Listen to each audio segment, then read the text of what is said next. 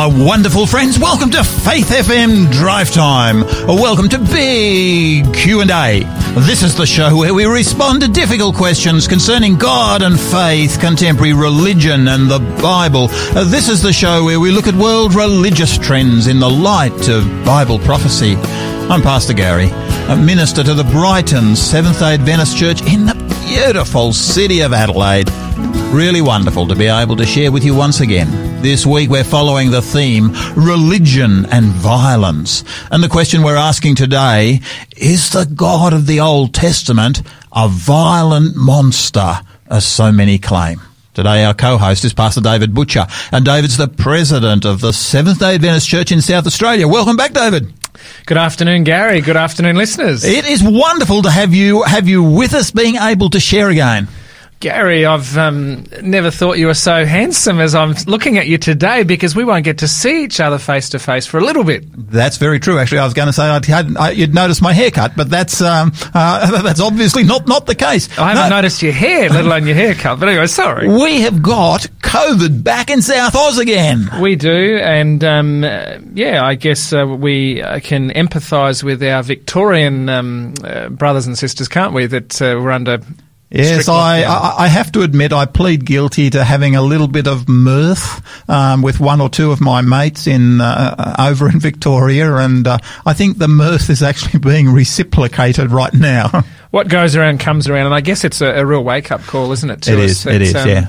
We live in uncertain times. Yeah, tell us, David, how is the church this weekend? Because obviously we're closed down. This is actually going to be our last live broadcast until we're allowed to come back into the studio again. So the next couple of shows are actually going to be some of the best from the past. But do you know, David, what is the church doing at the present time? How are we dealing with it this weekend? Yeah, look, so Gary, I guess for those listeners outside of South Australia, we were told earlier this afternoon via South Australian Health Department that essentially they're entering into the whole of South Australia a 6-day lockdown. I guess there's opportunity, and it's not a good way of saying it, that'll go a lot longer than that, but 6 days, no exercise, no one leaving the home except for emergency type things such as supermarkets, etc. One person once a day. So, yeah, I guess these things come in very rapidly, and I guess as an administration we've been looking and even sharing with our ministers that this could happen, but it's come in slightly quicker than we had expected, certainly quicker than we'd hoped. Yeah. So your question was, how are we coping? How are you coping? Yeah, look, it was a busy afternoon. I was in meetings. My phone was beeping, but I couldn't check it, and I get out and I start to see the news conferences and press conferences. So, yeah, look, we have contacted all our staff right throughout South Australia and via email. We had planned to meet with our ministers tomorrow anyway via Zoom, and we will do that. So essentially what it means is that all of our churches, all churches in South Australia and all places of worship will be closed. And that means getting the message out to parishioners, to church members and church attendees. So it is always messy when you don't have more than a week's notice, face-to-face notice. But David, I hear that you're going to be actually preaching from your home pulpit, and this isn't going to be by Zoom. This is going to be on Living Ministry Media website. This is just going to be a worship service, I understand. Yeah, it'll be a church service only. I was asked this afternoon whether I would, and how do you say no to these things? So, look, it is an opportunity. So we would really encourage our listeners from all over Australia. You can watch this live.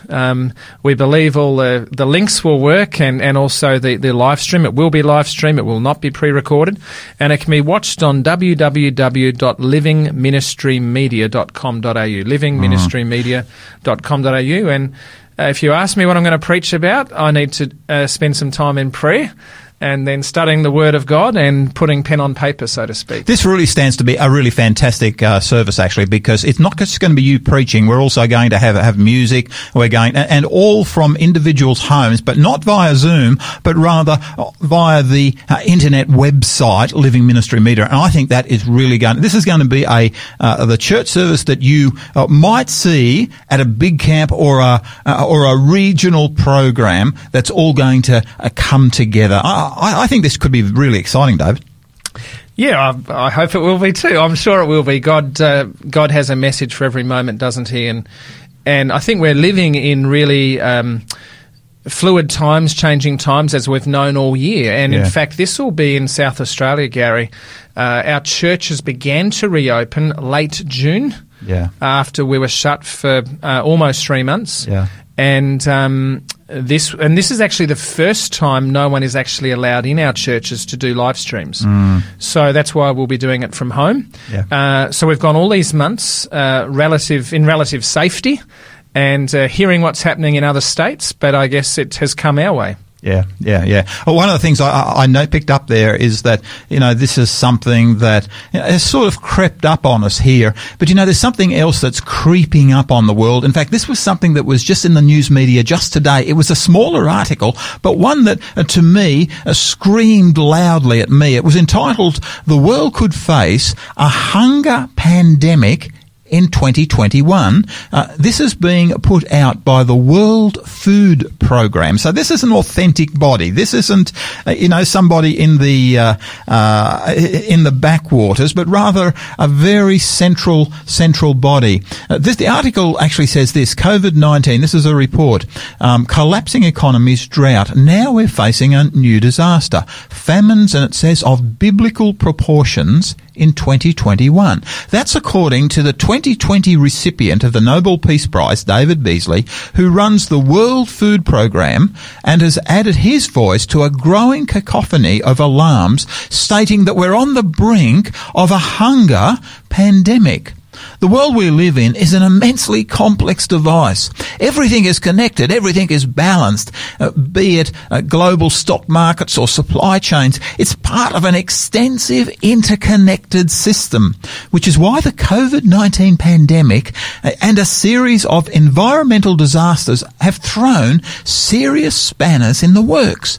Australia's Royal Commission into the recent catastrophic bushfires warns of compounding disasters affecting the economy, critical infrastructure and essential services. Defence Force Chief Angus Campbell has warned disasters are already more extreme and more common. Now Mr. Beasley is using the Nobel Prize to highlight the warning signs to his 20,000 staff are seeing worldwide. Refugee camps are now overflowing, their occupants having fled their fields. Farmers are leaving their land fallow due to lack of labour, seed and feed. And many of those crops that have been planted are wilting under drought or being washed away by storms. It's getting worse out there, and our hardest work is yet to come, he says. Beasley says that world leaders must be alerted to this tragedy that we are facing, crises that really are going to be extraordinarily complex over the next, 12 to 18 months. And that's just one of the known unknowns the world faces in 2021.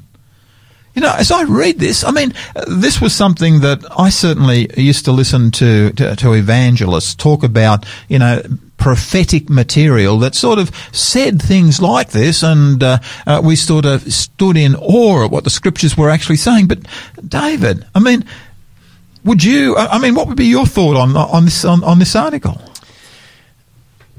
I wouldn't be surprised. We're living in these sort of perilous, uncertain times. All we have to do is look at what Jesus said in Matthew 24, don't we? Where he said in verse 11, he said, verse 7, "For nation will rise against nation and kingdom against kingdom, and there will be famines, pestilence and earthquakes in various places."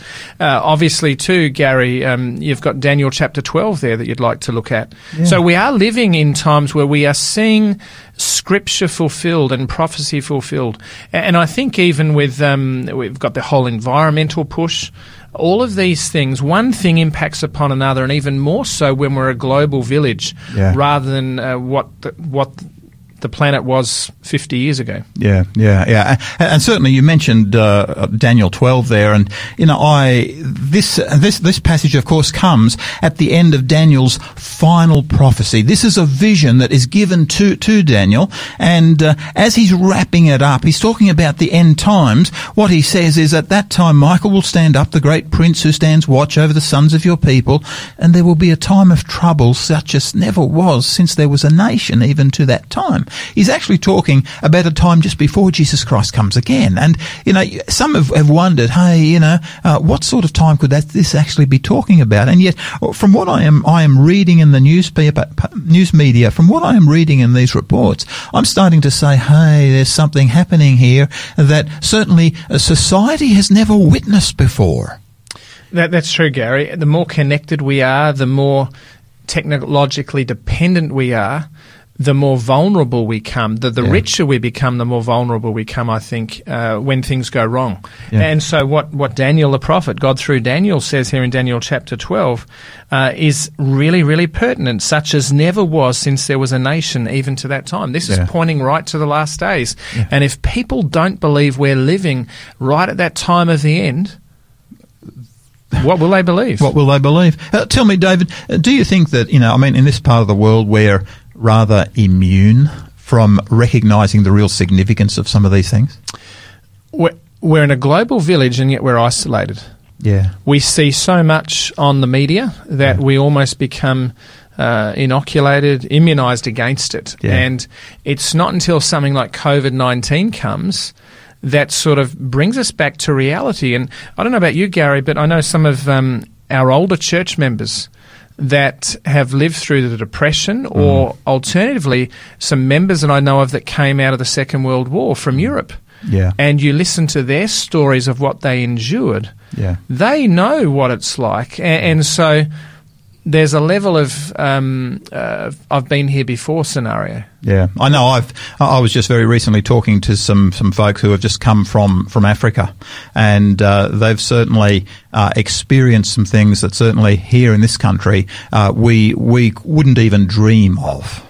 So COVID-19 has shown us that none of us are immune. No country is immune. No society is immune to this scourge and what may follow. Yeah, and the scriptures themselves actually give us a revelation and says, hey, look, when these things come along, don't be surprised, but rather be prepared. And to me, that is actually so. And, the preparation is not so much preparation in view of having more toilet paper in the garage, but rather it's a spiritual preparation that I think what Scripture actually refers to here. Yeah, so when we see these events occurring through Scripture, through society, and then we build our relationship with Jesus. Jesus through Luke tells us to lift up our heads, doesn't he? Because when we see these things happening, because our redemption is drawing near. Yeah. So we can live with peace, we can live with certainty, we can live with hope and assurance in a world that provides little, if none. And isn't that a beautiful summation of where the Scriptures actually take us to? It's beautiful. It is. Let's come to some music. This is Michael Card, El Shaddai.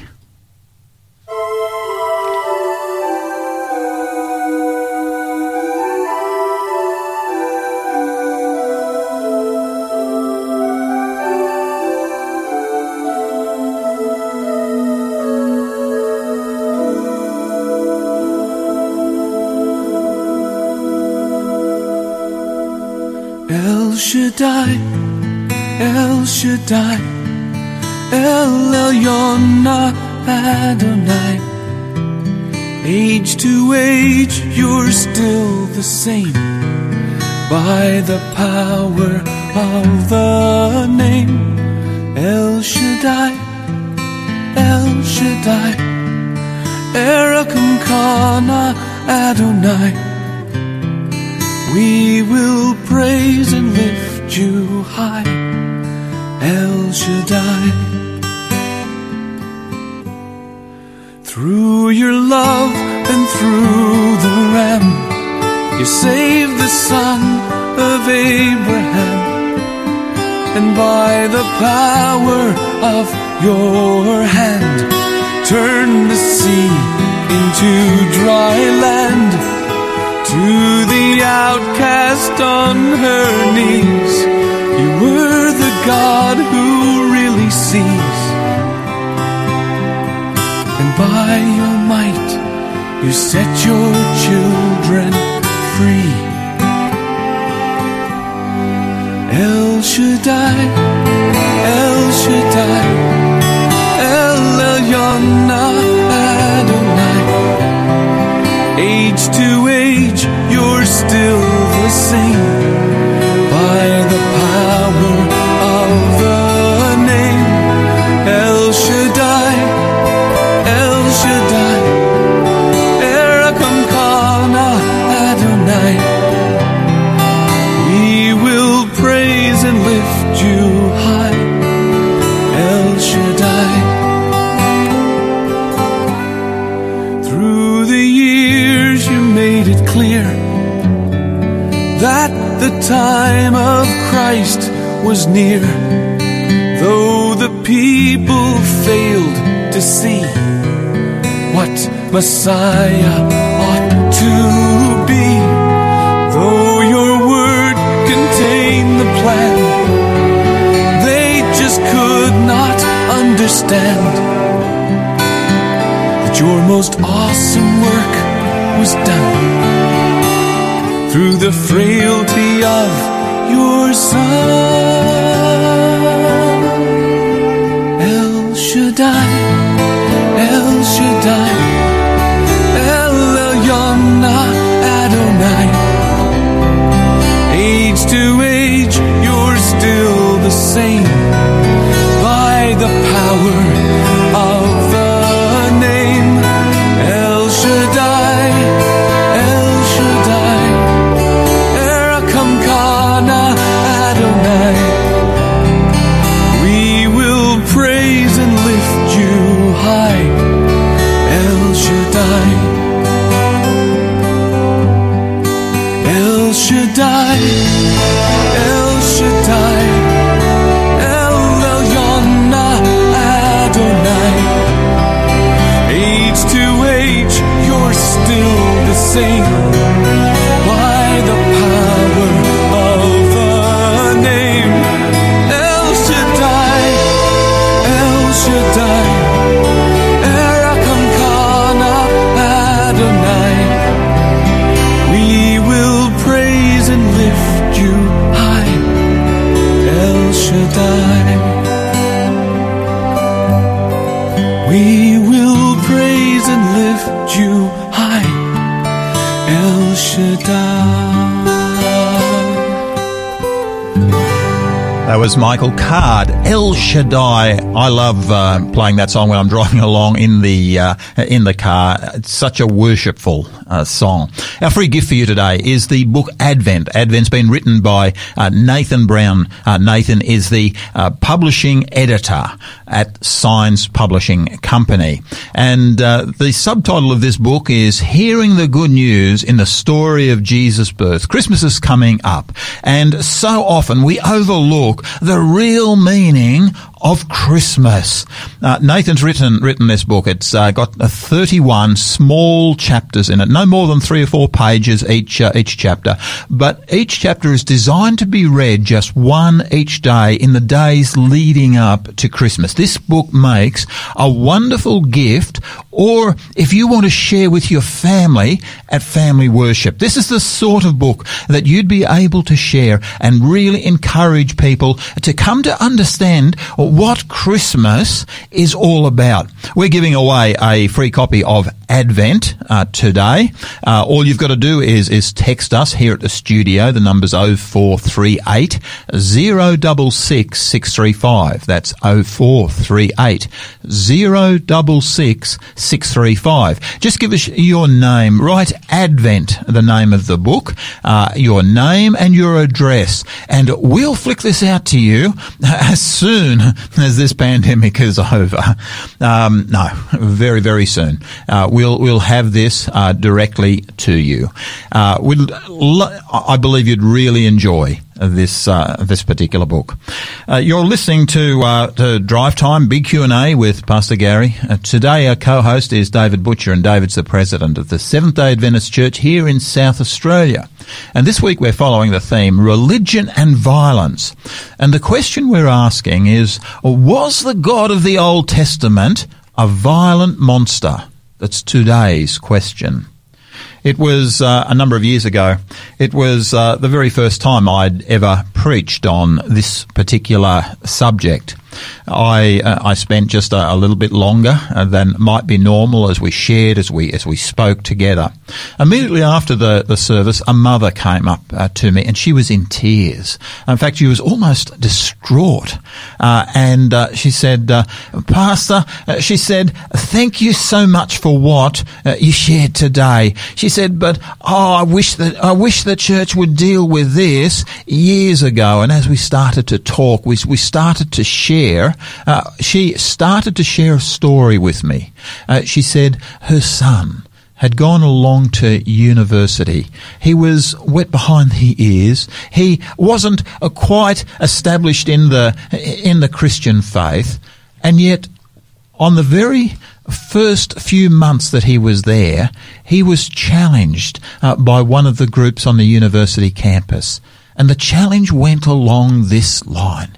If God is a loving God, why does he see the murder, the killing, the infanticide of so many in the Old Testament? Is the God of the Old Testament really good? He commands death. He commands destruction. He commands people be obliterated. And we call him a good God. Do you know, as we shared together, I was just so conscious that lady was distraught because of the impact that it had on her son. But you know, I'm so conscious also that the question is actually very real. There are so many who aren't sure how to answer that question. The God of the Old Testament, was he really a good God? Or was there something that is hidden in his character that we're not being told? David, help us out on this one. What's your thinking? How good was the God of the Old Testament? This is a tough topic, isn't it, Gary? Particularly with its title, Is the God of the Old Testament a Merciless Monster? And so many people that have read the Old Testament, or many people, have read numerous passages and have determined if that is God and if he's supposed to be a God of love, I want nothing to do with it. Yeah. Now, we believe that all scriptures are inspired and is profitable for our use. So we believe in the Old Testament and the New Testament. Yeah. In fact, we wouldn't see God's love in the New Testament if we didn't see the God of the Old Testament. However, that doesn't take away the challenge that certainly does exist and that some atheists have put forward. Gary, let me share with you a quote from Richard Dawkins, The God Delusion, who is a militant atheist. And in the book God Delusion, this is what he says. It's a scathing rendition of God in his book, The God of the Old Testament. He says, "The God of the Old Testament is arguably the most unpleasant character in all fiction. Jealous and proud of it, a petty, unjust, unforgiving control freak, a vindictive, bloodthirsty ethnic cleanser, a misogynistic, homophobic, racist, infanticidal, genocidal, filicidal, pestilential, megalomaniacal, They're big words, aren't they? Big one. Where did he get them from? Sadomasochistic, capriciously malevolent bully." I got through it. That is a remarkable statement. I mean, this is Dawkins, of course, he's certainly not able to speak very much anymore. But this doesn't give us a good picture of God, does it? It doesn't. I mean, you wouldn't like this a referee saying this about you, would you, when you go for a job? Well, it's atheist Charles Templeton actually makes a very similar statement. He says the God of the Old Testament is utterly unlike the God believed in by most practicing Christians. His justice is, by modern standards, outrageous. He is biased, vindictive, and jealous of his prerogatives. And Gary, they're challenging questions, but I believe we'll be able to pull that apart and show that that's not actually the case. Yeah. Now, I don't know how many verses, I guess I could look it up, how many verses exist in the entire Old Testament. We've got 39 books, we've got so many chapters. But I actually wonder how many verses in the Old Testament, in reality, actually would come into question, come into play here. I don't think it would be too many. Not at all. No. Why don't you go through a couple of the verses that are often thrown at individuals, at Christian people, maybe on the university campus, and to tell us what is the complaint? So some of them, and let's touch on some, we won't be able to go through all. One of them, for instance, is the Genesis flood. Mm-hmm. God said in Genesis 6:17, "Behold, I, God, even I, am bringing the flood of water upon the earth to destroy all flesh, in which is the breath of life from under heaven. Everything that is on the earth shall perish." So this is a God that is supposedly, we believe, and I do believe, but people say is meant to be a loving God, and yet how could he destroy man, woman, and child in a massive flood? An animal. Why could he do that? And I guess we get some answers in Scripture. In Genesis chapter 6 again, verse 7, we read, "The Lord said, I will blot out man whom I have created from the face of the land, from man to animals to creeping things and to the birds of the sky, for I am sorry that I have made them." So clearly, we're well into Earth's history, generation after generation, and there is this repetition of evil that has occurred and wickedness in the earth. But this wickedness was pervasive. It's interesting in Genesis 6 verse 5, we get something very, very clear here. "Then the Lord saw that the wickedness of man was great on the earth, and that every intent of the thoughts of his heart was only evil continually." So we have a picture here from Scripture of not just a God who has a bad hair day, so to speak, and will act and will just click his fingers and wipe out all of humanity. God has seen a pattern and a picture of wickedness and wickedness continually. In fact, every thought of his heart is evil and evil continually. Mm-hmm. We also get the picture with the story of the flood in 2 Peter 2:5, where Noah was a preacher of righteousness. Mm-hmm. Now, why would Noah, who was the boat builder as well, why would Noah even preach? And why would he be a preacher of righteousness if God did not have a way of escape for his people? Because what we actually find is in the story of Noah, of course, what you have is Noah is told to actually build an ark. It takes him something like 120 years to actually build the ark. Peter actually calls him a preacher of righteousness. So what he's actually doing is he's not just building an ark, he seems to be also preaching. Now, what does he actually preach? To me, I see him preaching words of repentance from those things that these people have become involved in. Absolutely, and saying, hey, this is your way of escape. I'm building this boat as a ark of salvation, if you like. This is your escape route, but you need to repent. You need to recognize your evil. Okay. So God didn't just click his fingers and wipe out humanity. In fact, even in Peter's writings in the New Testament, in the books of Peter, he makes mention that at the second coming, there'll be people, just like in the days of Noah, that were scoffers saying, where is his coming that you talk about? Yeah. So clearly part of Noah's preaching was to warn of soon destruction because of the wickedness of humanity. Yeah. Therefore, turn from your wicked ways. Yeah. So you get this calling of people to return to the God of heaven. So if God is a God of love, no parent will wipe out their child or kill their child. Yeah. Okay? Yeah. They certainly, let's wind that back a bit. A loving parent will not punish a child without the child being first forewarned. Mm-hmm. Mm-hmm. Yep. Yeah. So, but we've still got the problem here of God killing, because God does kill. I mean, no earthly parent, even if their child is really rebels big time, will actually kill their children. That's true. So we are posed with a problem, and I think there are other stories. Yeah, let's go. We're going to come back to this, but let's go to another story. Yep. So, I think the story of Sodom and Gomorrah. Now, this one is also used by atheists. We have the story of Abram and Lot, and it's interesting in Genesis 19, verses 24 and 25, it says this: it was a supernatural act of destruction by God. It says, "Then the Lord rained on Sodom and Gomorrah brimstone and fire from the Lord out of heaven, and he overthrew those cities and all the valley and all the inhabitants of the cities and what grew on the ground." So this is a God that we can read these verses and think he just capriciously just decided he would destroy the inhabitants of Sodom and Gomorrah. But that's in fact not the whole story, is it? It's certainly not the whole story. It's interesting to note that the destruction of Sodom and Gomorrah occurs in Genesis 19. But when we first come across the story of Sodom with Abraham and Lot, it's in Genesis 13. And in Genesis 13, Abram and Lot have been blessed, their flocks and their herds. Lot is Abram's nephew. Their flocks and their herds have increased. There is no room enough for the two of them to be together, and their families and all their servants. I mean, Abraham had at least 300 servants, we'll find. And so they decide to part ways, and they look at the land around them, and Abraham says to Lot, where do you want to be? Where do you want to be?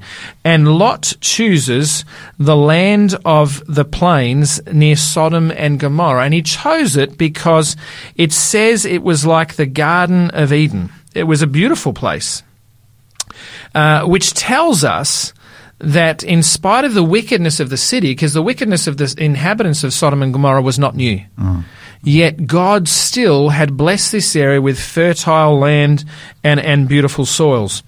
In Genesis chapter 13, verse 13, it says, "But the men of Sodom were exceedingly wicked and sinful against the Lord." What we need to remember too is all sin is ultimately first and foremost against God. I think too, when we actually read that, all flesh was sinful, sometimes we gloss over that because to us a sin is, hey, that's maybe fornicating with somebody's wife. But what these guys are actually doing in the Old Testament is actually far worse than that, isn't it? It is. Absolutely. What are they into? Just, this is important. I think we understand the context of what's actually going on here. So with the Canaanite culture, for example, Gary, there's some pretty amazing, tragic, I should say, things that occurred. The Bible depicts truly horrific aspects of Canaanite culture. These include perversion such as incest, sacred prostitution, which clearly wasn't sacred, bestiality, the unthinkable act of child sacrifice. You get that in Leviticus 18, 1-30, 19:29, Leviticus 20 verses 21-24, etc. So we get some incredibly horrible pictures of... that last one that you mentioned to me is frightening in the extreme. Because, so many of these nations, some of these Old Testament nations had actually got into the practice of sacrificing their own children to their deities. To appease their God. To appease their God. They would actually burn them alive and play music in order to drown out the cries of the children while they burnt to death. David, to me, I look at this and I say, hey, this is horrendous. So if you had opportunity and power to intervene... Would you? Would you? Or should you? Of course you should, right? Exactly. And this is actually so important, what you've actually just said there, because God is almost in a no-win situation in so many of the Old Testament stories.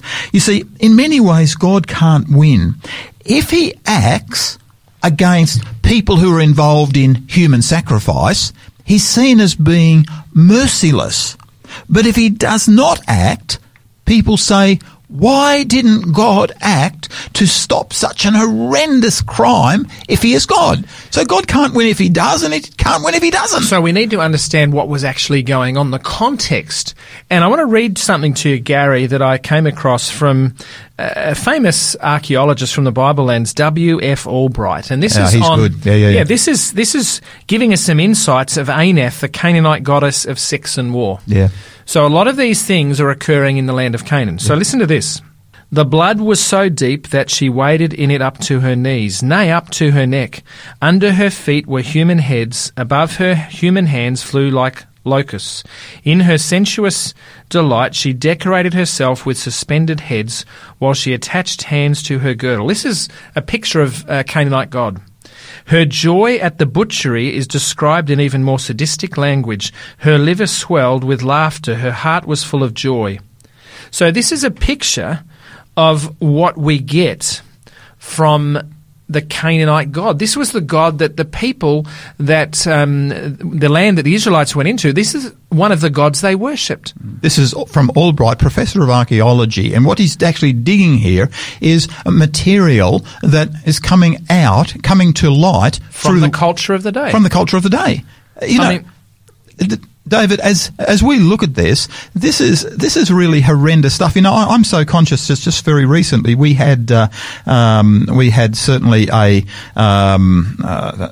Islamic group that was involved with some horrendous crimes over in the Middle East, and right around the world there was a cry that we need to send in troops to stop these beheadings that are actually happening. How can we sit back and do nothing? How can we sit back? They were beheading enemies. Now, I'm not trying to justify them, but, here we actually have in the Old Testament a nation who weren't just beheading enemies, but they were prepared to sacrifice their own children in the fires of Baal.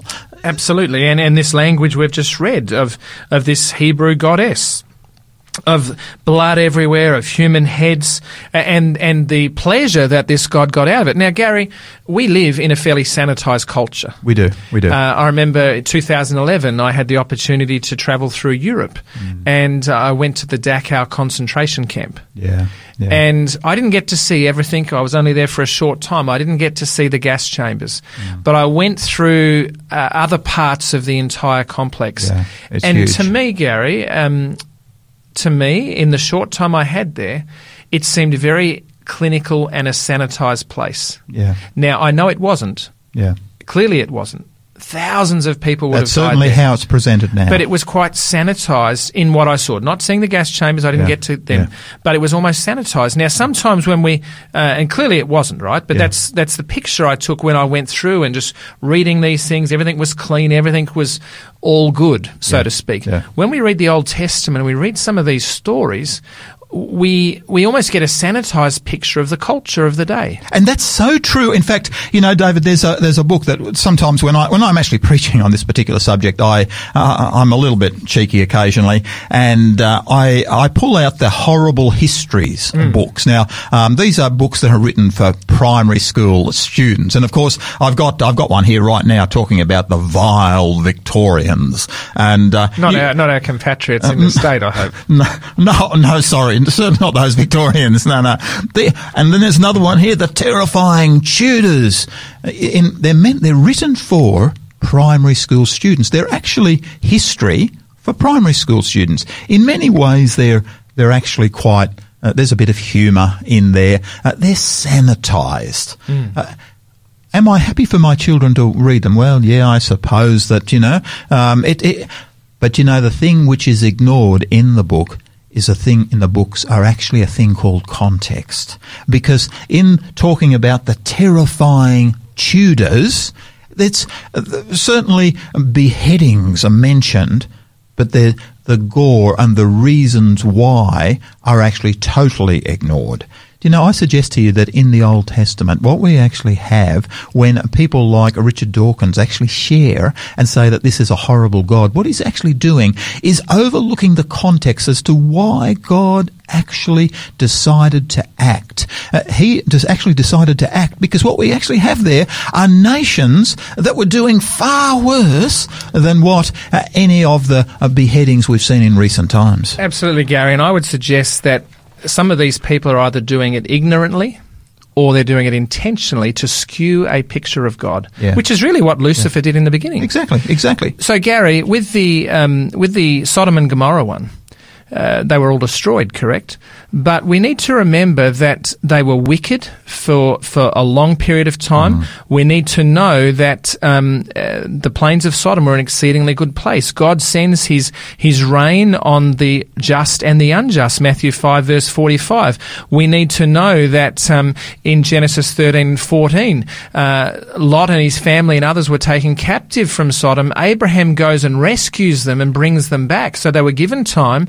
Melchizedek comes out. There was worship of the God of heaven, and we can expect roughly about 25 years after that before Sodom was destroyed. And just before it was destroyed, when the two angels came to stay with Lot, we know that the men of the city wanted to have sex with him. This was a perverted, disgusting culture of wickedness that had much time to repent. Yeah. And the picture of God is, even if there is 10 people, he would have spared the city. Yeah, and to me, that's the beautiful thing, if there's 10 people here, yes, I'll spare the whole city for the sake of this. Even the vile, wicked ones would be spared. Indeed. We actually start to get a little bit of a pattern that starts to develop with these judgment scenes that occur in the Old Testament. Now look, we're going to have a little bit of a break, then we're going to come back. Let's go to Michael W. Smith, Ancient Words, and then we'll come back to bring it all together.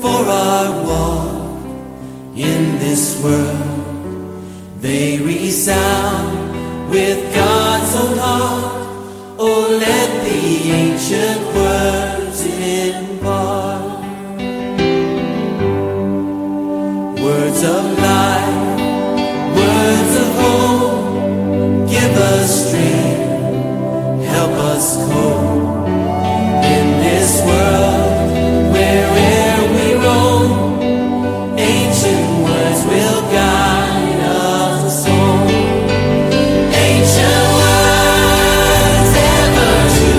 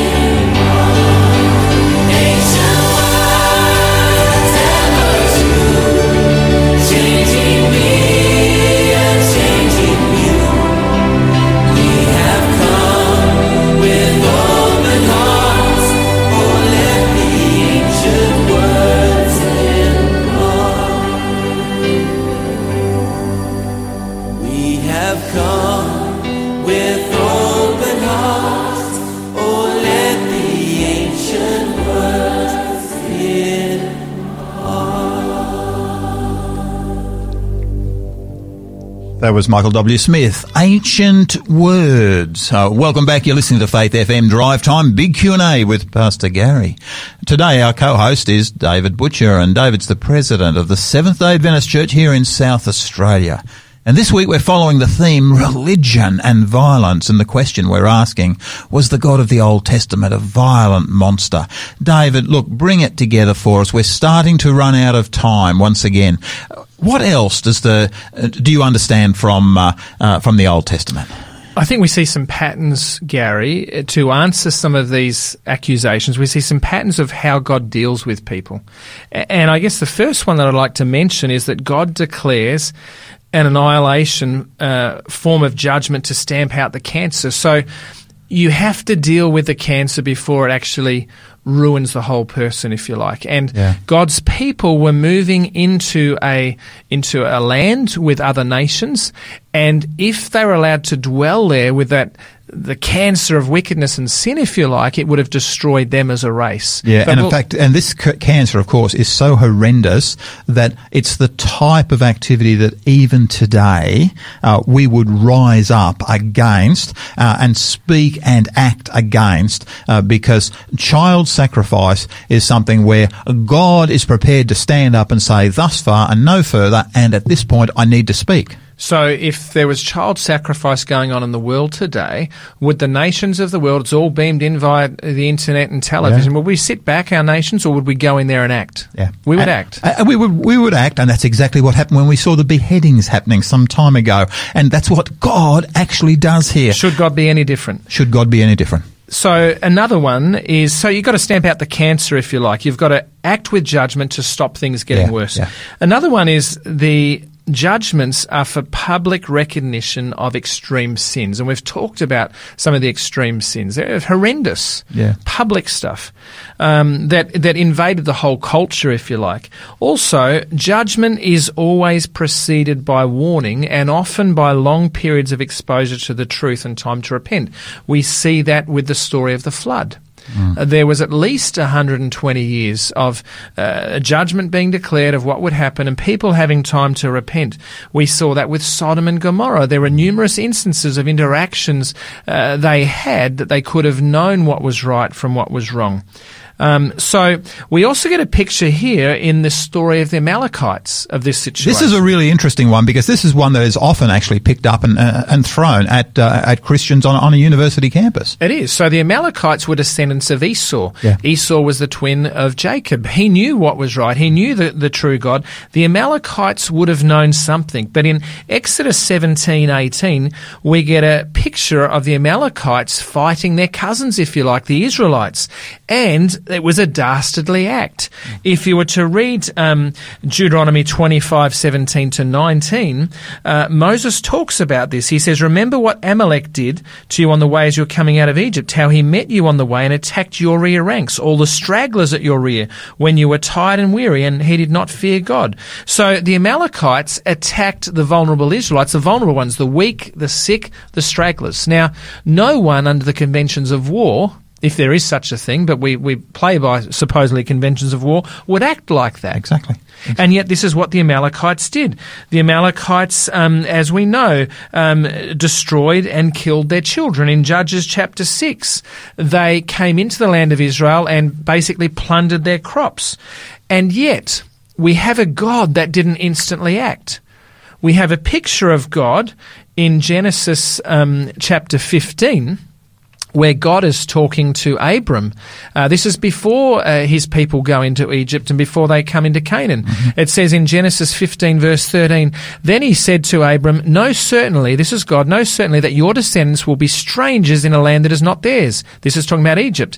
"And they will serve the Egyptians, and they will afflict them 400 years. And also the nation whom they serve I will judge afterward. They shall come out with great possessions." Now verse 15 and 16, "Now as for you, you shall go to your fathers in peace." In other words, Abram, you'll die in peace. "You shall be buried at a good old age." Listen to this, Gary. "But in the 4th generation they shall return here, for the iniquity of the Amorites is not yet complete." In other words, God is talking to Abram before his people go into Egypt, and he's saying it's not yet time to destroy this nation for their wickedness, because there is still 400 years for them to return, to come back to me. Yeah. And their wickedness is not complete. God is giving a probation time. He's saying, I'm prepared to give them another 400 years, for what he called 4 generations at that particular time, because, hey, I want them to come back to me. Perhaps they might repent. Perhaps they might turn from their wicked ways. And I don't know about you, but as a parent, we don't have capital punishment, okay, and even corporal punishment now. But I might give my children, I might say, you've got 5 minutes, or you've got 15 minutes. God gave 400 years. Yeah. So that's another one there. Another one we have is that basically all of the innocent adults, so to speak innocent, are given a way of escape for them and their families to avoid judgment. They were given opportunity to repent. And that you find, for example, Noah and his 3 sons and their daughters, but he is given the commission to actually preach and to actually bring people back to the God of heaven, to say, hey, look, these practices that you're getting involved in, these are horrendous. This is horrendous material. It is. And when people were expelled from a place, we have to realise that was a fairly common act. They weren't necessarily exterminated first, they were expelled. And this is really the pattern we see in Genesis. When Adam and Eve sinned, there was a judgment. They were expelled from the garden, but there was redemption even after the Garden of Eden. There, Jesus comes and meets with Adam and Eve and makes clothes for them and talks about the Lamb of God that would come. So we also see a picture of, in these stories in the Bible, someone is almost always saved or redeemed from their evil culture. The story of Jericho, which we didn't touch on, it was destroyed. Yeah. Everything by the sword, and yet who survived? Who was rescued? It was who was delivered? Rahab, of course. And her family. Anyone that chose to be in the salvation of her house, in the walls of her house, was saved. Why? Because in the story of Jericho, she talks about how they had heard, the people of Jericho, of the acts of the Israelite God. Now, if the people of Jericho had heard of the acts of the Israelite God, they had an opportunity to repent, and yet they didn't. Yeah. And yet ultimately, if people, after hearing the pleadings of God, if they react negatively, ultimately there is a judgment that does take place. Absolutely, and there has to be. Love has to have an endpoint, if you like, where judgment occurs. Otherwise, how can there be a God of love with all these atrocities going on? So we have to understand that these rules of engagement, which include a warning, a declaration period of a coming impending judgment, God gives all of this time before he actually acts. And we serve a moral, loving creator. I guess I want to put it to you. And David, that question is so important that, if God did not act, then the question would be asked, why didn't he act? All this horrendous stuff is going on. God knows about it, but he doesn't act. And if he doesn't act, the question is asked, why not? So from a human perspective, as you said, you're damned if you do and damned if you don't. A.W. Tozer actually proposes something. And really, the way we view God is really important. This is what he says. What comes into our minds when we think about God is the most important thing about us. The history of mankind will probably show that no people has ever risen above its religion, and man's spiritual history will positively demonstrate that no religion has ever been greater than its idea of God. So, Gary, if you see God as a horrible monster, then you will never rise above that. And yet we get a different picture. I want to finish, Gary, with 2 thoughts. Revelation 13 tells us that Jesus was the Lamb slain from the foundation of the world. A loving God, planned right at the beginning in the Old Testament, before the Old Testament was written. But I want to take you to Ezekiel chapter 33, one of my favourite texts. In the Old Testament. In the Old Testament. Buried in the middle of the Old Testament, God says, "Say to them, as I live, says the Lord God, I have no pleasure in the death of the wicked, but that the wicked turn from his way and live. Turn from your evil ways, for why should you die, O house of Israel?" That's a powerful passage, isn't it? You know, that personifies the character of God that is presented actually in the Old Testament and is actually shown in Jesus in the New Testament as well. The two are actually linked together. The two are unified. Indeed. Let's pray together. Father in heaven, Lord, we come to you now. We want to say thank you for being a God who acts. Lord, thank you that you have called us to repentance. How many times? Lord, thank you for being the God who has protected, who has desired that people return to you. Lord, thank you for never giving up on us.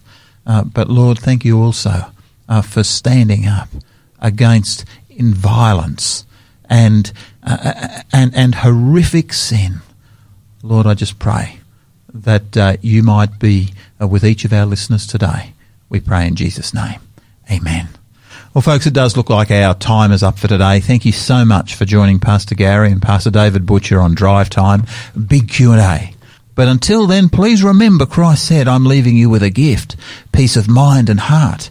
And the peace I give isn't like the peace that the world gives. So don't be troubled or afraid. May our God richly bless you. Please enjoy Bethany Dillon, How Deep the Father's Love for Us.